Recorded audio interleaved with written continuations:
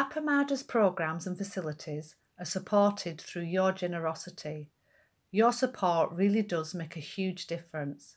You'll find a link for contributions on the website at appamada.org/contribute. Thank you so much.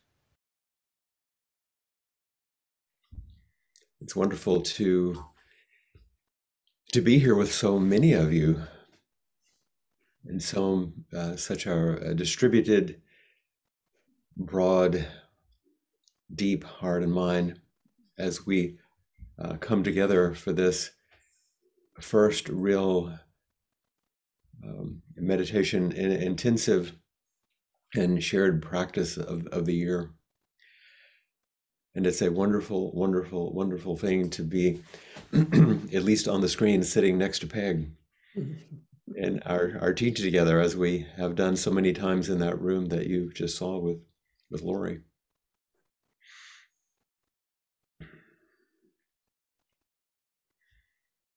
You're going to be practicing in your own homes rather than in that particular room or in a formal Zendo. So we want to make a few remarks about maybe how to hold our practice through these next few days.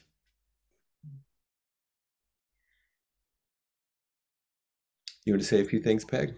Yeah. So for this very brief intensive, please be careful to follow some supportive guidelines. This helps create a container for practice that usually we would be creating through our mutual presence, right? So the most important thing is to be on time, which means to be in this new environment online before the start of an activity. And that way we can be sure that we're all starting together.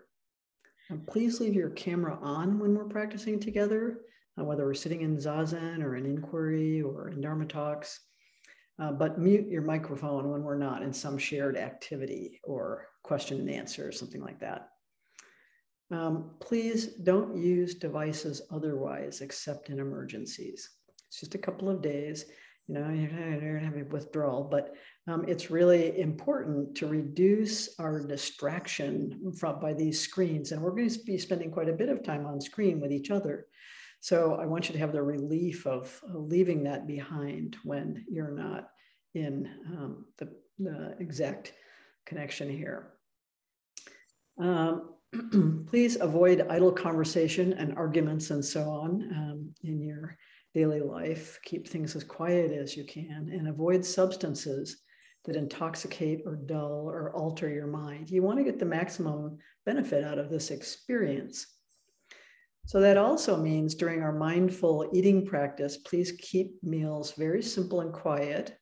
Don't read or do anything else. And please pay attention to the colors and textures, aromas and tastes of what you're eating. And also do your mindful household chores. So try not to undertake any ambitious projects like renovating a kitchen, just the simple things necessary to keep the household functioning, and be mindful even in the midst of those. You'll be doing Kinhin on your own, obviously, outdoors when possible. Here it may or may not be possible, depending on how far below zero we get. But try to take bathroom breaks during Kinhin or before, after a talk. During all breaks, maintain mindfulness, which is that quality of alert wakefulness. It's not something to do. It's a quality of mind that is awake and alert. And please use our time together well. We'll be doing inquiry. I'll be doing inquiry in the morning, and Flint will be doing inquiry in the afternoon. The best thing you can do is bring your questions or concerns right into inquiry. We all benefit. And one of the things we discovered in inquiry is that we have so much more connection than we ever knew. So each day with the refuges in Pali, they can be found in the Appamada chant book, but I'm also going to put them up on screen share so that people who don't have them can see them. You'll learn them quickly. They're very poetic, but they are in Pali, so the original language closest to the language the Buddha used. So Flint's going to introduce us to the theme that we're working with in this intensive of silent illumination. Thank you. Thank you very much for helping remind us of the guidelines. Many of you know that the classical or sort of fundamental definition of Sesshin or Sesshin, how the name that's given from the Japanese for a Zen intensive, really means to collect the mind. But of course, that mind is the heart and mind and the fullness of our presence. So we are collecting ourselves on this medium. And we are embodying something that's actually an interesting expression of the teachings, because we are alone together. We're together, definitely. And yet we're alone. So you can't really say that you're just alone. You can't quite say that we're together because we're so distributed. And that, the not exactly the resolution, but the larger space in which that's held and understood and functions, and it freely functions and is refreshed, is called silent illumination. And this is what we're going to explore. Just in terms of a little background, we have previously taught on a similar topic when Peg and I can't remember which year it is, but we taught on Hongji's basic text on silent illumination, and using some of Sheng Yan's commentary on it. And now we're using a new commentary by one of Sheng Yan's Dharma heirs, a primary Dharma heir. And I think probably most of you know of this text, but if you don't, let's see if I can get it without it being too, and we'll you can put it in the chat, and if you don't know it, it's quite a lovely small book. We won't just be teaching the content of the book because we trust all of you to read and to be able to study, so there's no reason for us to just repeat, but we'll be drawing from it. And it's really a lovely text, one of those kind that is small but mighty. In other words, you can get a lot out of it, even though it isn't a great tome. So as I mentioned, silent illumination is a Buddhist practice that we trace back to Hongji, but even before that, Huineng, the sixth ancestor of Zen, or originally in Chan, and other of the early Chinese masters took the Buddhist teachings and taught in this way. And in the Chinese, in the Chan tradition, silent illumination is referred to, and excuse my pronunciation for those of you that are more familiar with Chinese, Mo Zhao. The Mo in English transliteration is M-O, suggests silent. And the English transliteration of the second part, Z-H-A-O, Mo Zhao, means illumination. And this was a term that was used by actually someone who was a distractor, didn't like this practice very much, but actually Hongji, who lived from 1091 to 1157, liked this term quite a bit, and wrote beautifully about silent illumination and adopted this term. And you'll see by the dates, his passing was in 1157, just a few years before Dogen's birth. And these teachings passed down from Chan into Dogen's teachings, which we'll be speaking about a little bit. In fact, in contemporary teachings, a good bit of silent illumination is usually, if it's not offered through the Chan teachings, like we're suggesting, they're usually presented through the lens of Soto Zen, which we practice, using the term shikantaza. It's not the same thing, but that's the lens through which it's often spoken about. And many of you are quite familiar with shikantaza, just sitting, a term coined by Dogen to describe the embodiment awakening, the practice enlightenment, the one activity of both expressing one's Buddha nature as one practices. But shikantaza is not like this distinct category of practice, although it's, we can say it's within silent illumination. It doesn't quite totally encompass it, but so here's the bottom line right from the beginning. The primary tenet of Chan and of silent illumination is that you are already free. Your basic nature is that of freedom. But this isn't our usual feeling, of course, right? I don't imagine, I don't, most of you don't feel free or liberated most of the time, because our thinking and our feeling with which we normally associate our being, the things we're thinking, the things we're feeling, both emotionally and embodied, are formed using self-referential grasping and rejecting or ignoring the ways we navigate experience.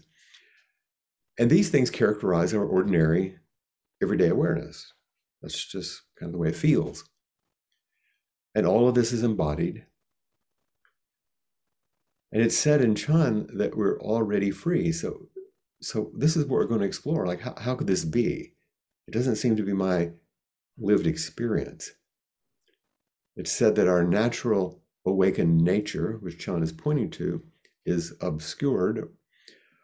And certainly the natural state of our relaxed, free functioning body might be burdened by some of this. These are things we, I guess we would more normally experience. But by practicing Chan, by practicing silent illumination, within the complexity of daily life, and this is our opportunity, isn't it? This is what we'll be doing. By practicing within, not to separate ourselves from the complexity of daily life, we have the opportunity to highlight and reveal the places where we're deluded, the places where we're stuck, the places where we're confused. And Peg's recommendations and suggestions about the ways we hold our container aren't a way to push away the complexities of life, but it is a way to simplify them a little bit. You know, it's hard enough.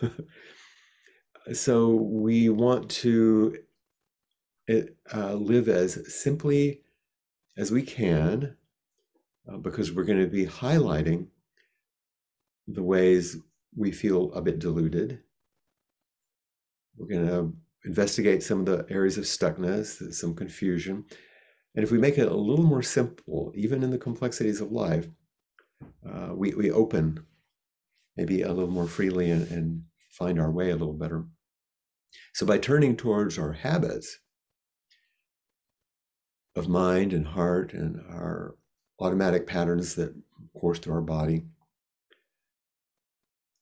we begin to become more intimate with the constructions, the samskaras, the ways we construct experience, or sometimes we say our parts, which is a little more psychological, but also embodied. And because these are the ways through which we commonly live. The Buddha said that all constructions, samskaras, are characterized by dukkha and by anicca and anatta, the three marks of existence. So we begin to open ways for them these constructions to relax, and for our mind and our heart and our body to settle back into the peace and the liberated vitality of a more spacious awareness, which is in fact our true nature, which reveals our true nature. And in the process, this is a little silly, but we'll get those little labels that say, no animals were harmed in this. Nothing is destroyed in this process, and also nothing is created. What's always and already true about our nature is simply revealed to us and to each other, as we'll be speaking about this in relationships and in community. So silent illumination is the simultaneous practice of stillness and clarity, of quiescence and luminosity. It's silent and illuminating. It's similar to the very foundational Buddhist meditation practices of shamatha and vipassana, of a calm abiding and insight. Shamatha is the silent part, if you want, and vipassana, the illumination. However, it's really important in studying and practicing with silent illumination to not think of these as sequential. They're often taught that way, and it's useful and sometimes to think of them that way, especially in the beginning, that one wants to calm and relax the body. We'll be practicing that in a bit, and focus the mind, out of which insight might come. But we began to realize, actually, in this just brief introduction, and even in the beginning practices, that in silence, there is illumination. In stillness, clarity begins to be revealed as ever present. So in silent illumination, we investigate our intrinsic awakened awareness. That sounds like a simple sentence, but in silent illumination, we investigate our intrinsic awakened awareness. In silent illumination, we're not simply investigating our faults and fears and difficulties. That's there. But we're investigating our intrinsic awakened awareness as we settle and soften and open these ordinary fears and faults and concerns that we carry. Basically, Buddha nature that you hear so often is really just another name for silent illumination, characterized by freedom, openness, and clarity. Silence, I'll say it a different way. In the title, Silent Illumination, silence is a cipher for the wisdom of emptiness, of formlessness, of spaciousness and stillness. Illumination refers to the wondrous activity of selfless wisdom, wisdom that doesn't require a self-thinking. And in Buddhism, that wondrous activity of selfless wisdom is called compassion. So silent illumination is also speaking about wisdom and compassion, which are inseparable, as are silence and illumination. That they are just two ways of speaking about our natural awakened nature. They're just two ways to describe a Buddha. When you see the yin and yang symbol, there's dark and light, so it looks like duality, but in that dark side, there's a little white dot. And in that light side, there's a little dark. There is silence in illumination. There's illumination in silence. Those of you that do body practices, in yoga, we talk about in stillness, there's a vital activity. And in movement, there's stillness. And in the body, these are universal teachings. And for Hongzhi, investigation was not some intellectual process. It was an embodied, lived experiencing. And notice that I put the ing on it. And our teacher really, in this commentary, really speaks about its experiencing, an embodied aliveness, embodied immediacy. We don't just have an experience, a thing, we have experiencing. There is no self that is experiencing. Within experiencing, we create a self. But there's only experiencing. There's only moment-to-moment experiencing. And this is what our practice leads us to.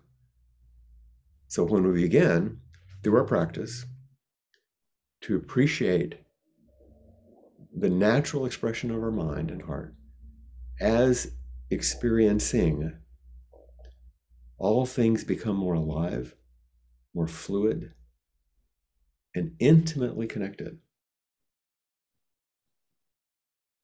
Silent illumination is what we are.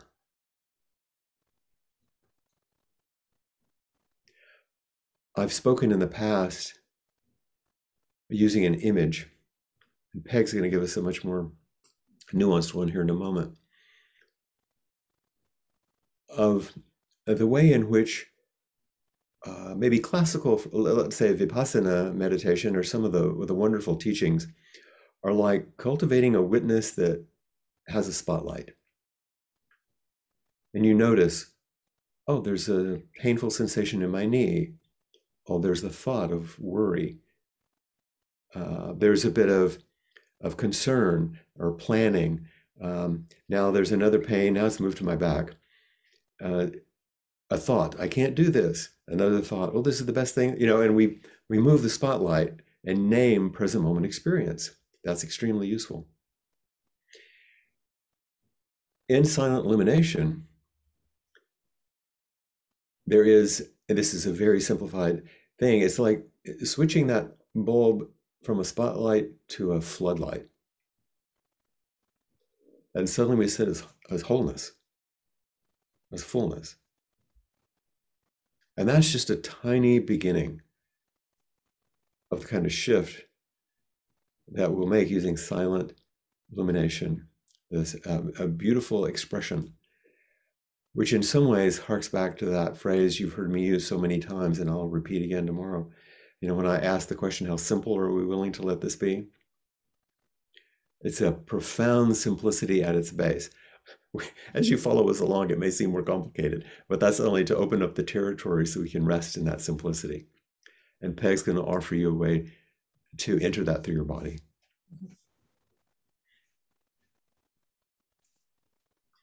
So one of the things I found extremely helpful in Guogu's presentation of this silent illumination work is that we need to make some preparation in our meditation. That sometimes we just sort of fling ourselves down on the cushion and think, okay, now I'm meditating. But you wouldn't build a birdhouse even without assembling your tools and materials and a little plan. And so this is his suggestion, that we, at the start of our meditation practice, do a little bit of preparation. And so in a few minutes, I'll be doing a bit of guiding as we begin this transition into our practice.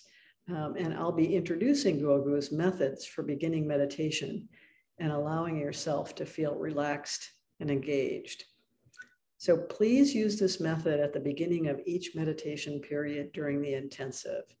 You might begin with 5 minutes or so, or you may want to continue the method for the whole meditation period. It's the foundation for a strong practice. And that means we're going to slow down now, settling in place. We've all made an effort to come together in the midst of our everyday lives to clear a space for our practice. So let's begin by finding a sitting position that's upright and dignified, and allows us to come into stillness and balance in the particular bodies that we find ourselves in. And take a couple of deep breaths.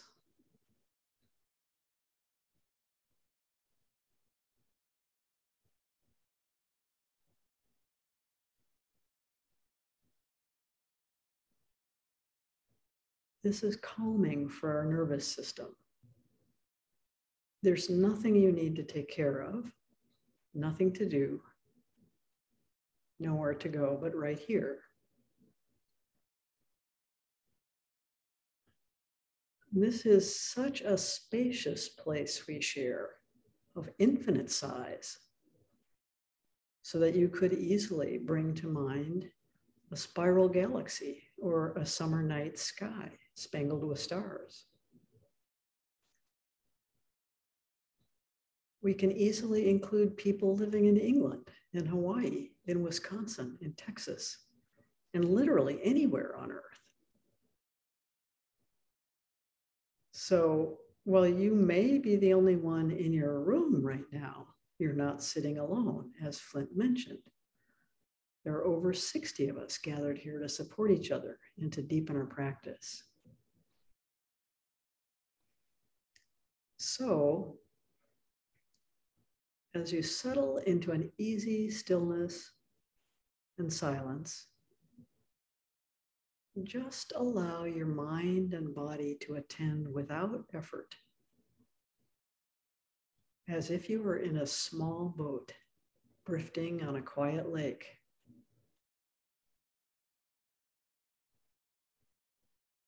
This preliminary practice begins with allowing the body to completely relax without drifting into sleep. You'll be moving your awareness, as Flint was talking about, like a warm light flowing through every part of your body. And you can just be so curious about what you can discover there. If you find stiffness, achiness, or even pain along the way, just note that and see whether it's possible to allow it to rest. Any contraction can interfere with your complete relaxation. But where you notice some contraction, don't try to force it to relax.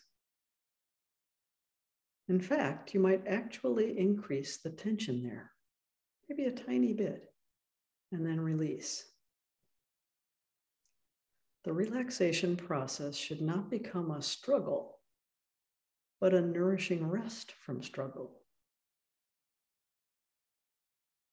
And this whole process can be repeated as often as you like, creating progressively deeper and deeper relaxation.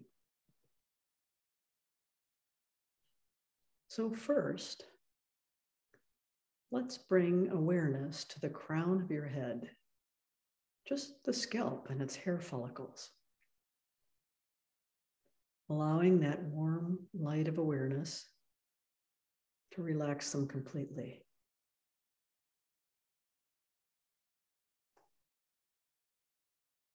If you are not sure whether there is any tension there, tighten and release and feel the softening. There's no hurry. We are going to continue down through the body, but please follow at your own pace and take your time to release anywhere that seems caught. Now, feel your forehead relaxing and the tiny muscles around your eyes, your eyelids and eye sockets.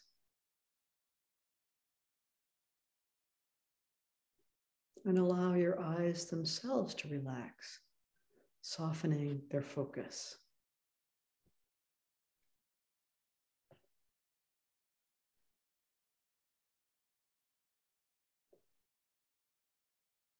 Let your awareness flow down your face, your cheeks, your lips, your tongue and teeth, your jaw and throat, slowly unwinding their tensions.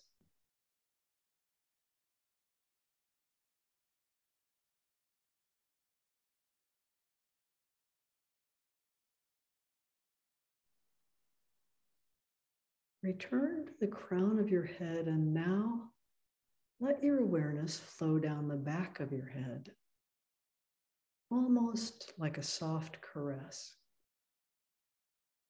down over your shoulders. And let your shoulders melt like warm wax, shoulder blades sliding down the back.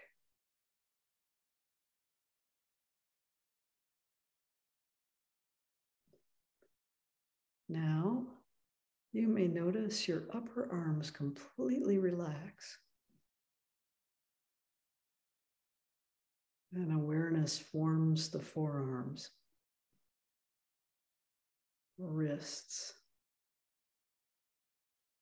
and each finger and thumb.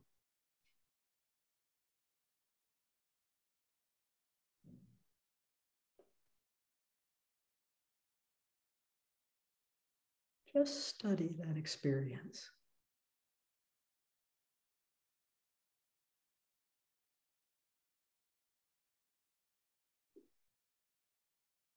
The upper body, upright and still,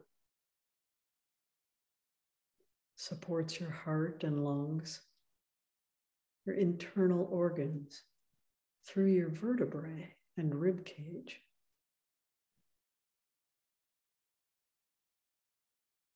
Feel this deep, satisfying relaxation pour into that space and well up in your hips and pelvic bones.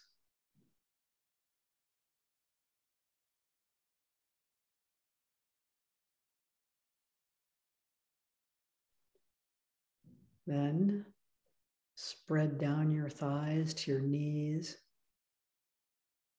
calves, and ankles.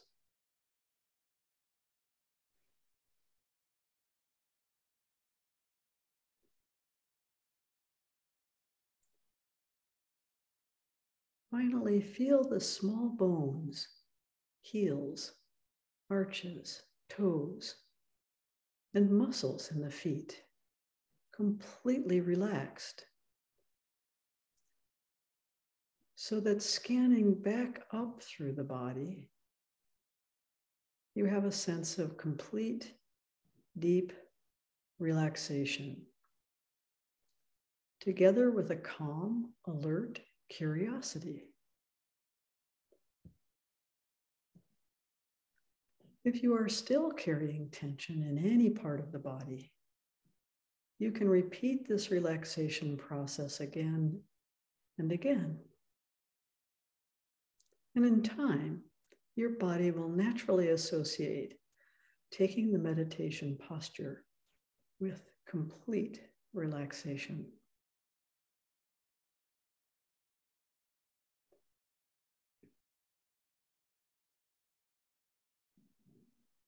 This is quite a delicious experience.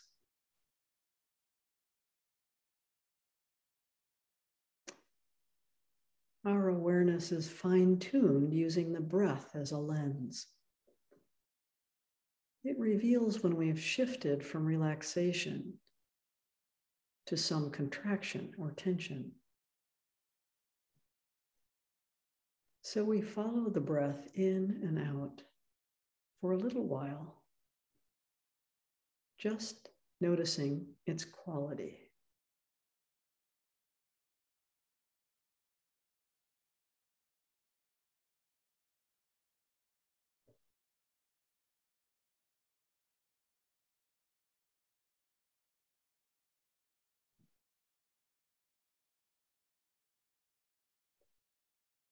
When we are fully relaxed now, we can bring our awareness to any underlying feeling tones.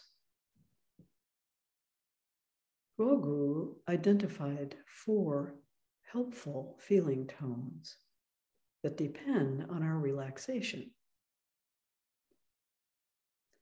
The first is contentment, the feeling of being at ease, open, and leisurely. We are awake and alert without needing anything in particular.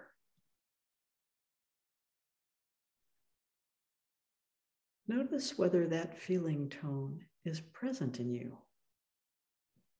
And if so, just delight in it. Allowing ourselves to feel contentment is a rare and nourishing experience.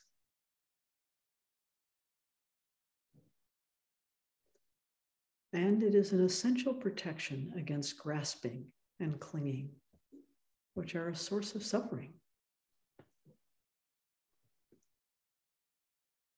So, while feeling contented, notice whether the second feeling tone, interest, is present. Perhaps you're looking forward to what you will discover in this intensive, or how these teachings might illuminate your life.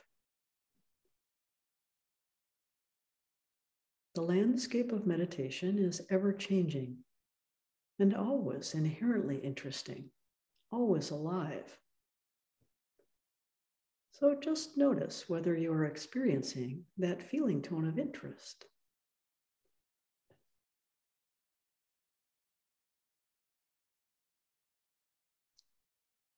The third feeling tone is confidence, essential to our practice.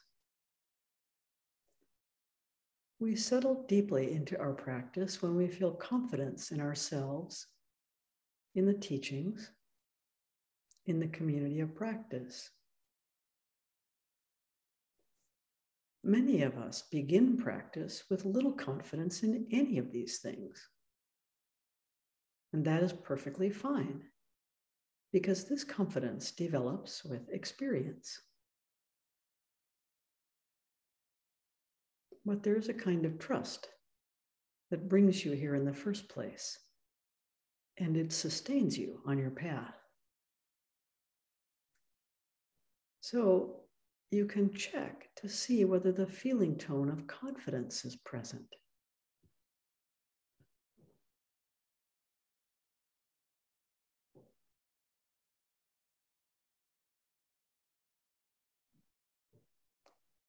Finally, the fourth feeling tone is determination, a product of confidence plus effort.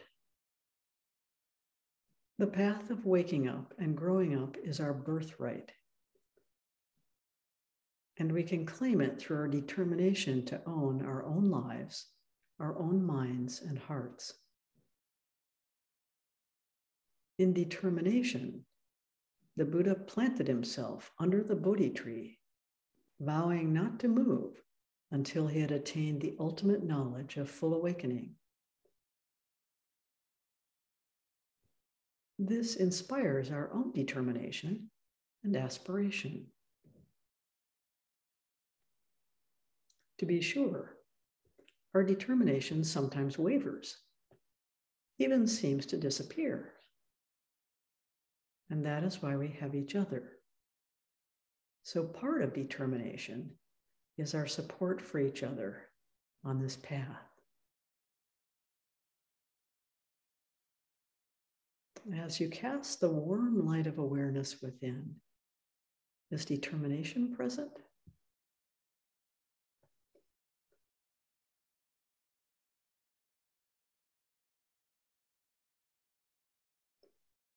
Just rest then, alert, relaxed, awake, with the mind of contentment, interest, confidence, and determination. And this is the way to enter your meditation practice. This is the way to take up whatever meditation method you are using. Be sure to stay curious and engaged. You never know what you'll find.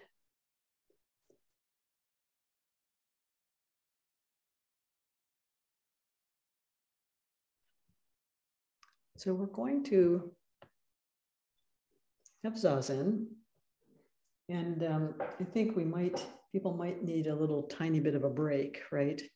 Maybe, what do we think, 5 or 10 minute break before we begin Zazen. And hopefully this little bit of preliminary process will be supportive of your practice as we head into this intensive.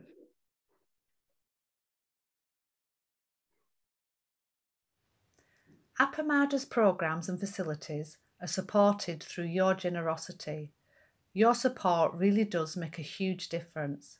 You'll find a link for contributions on the website at appamada.org/contribute. Thank you so much.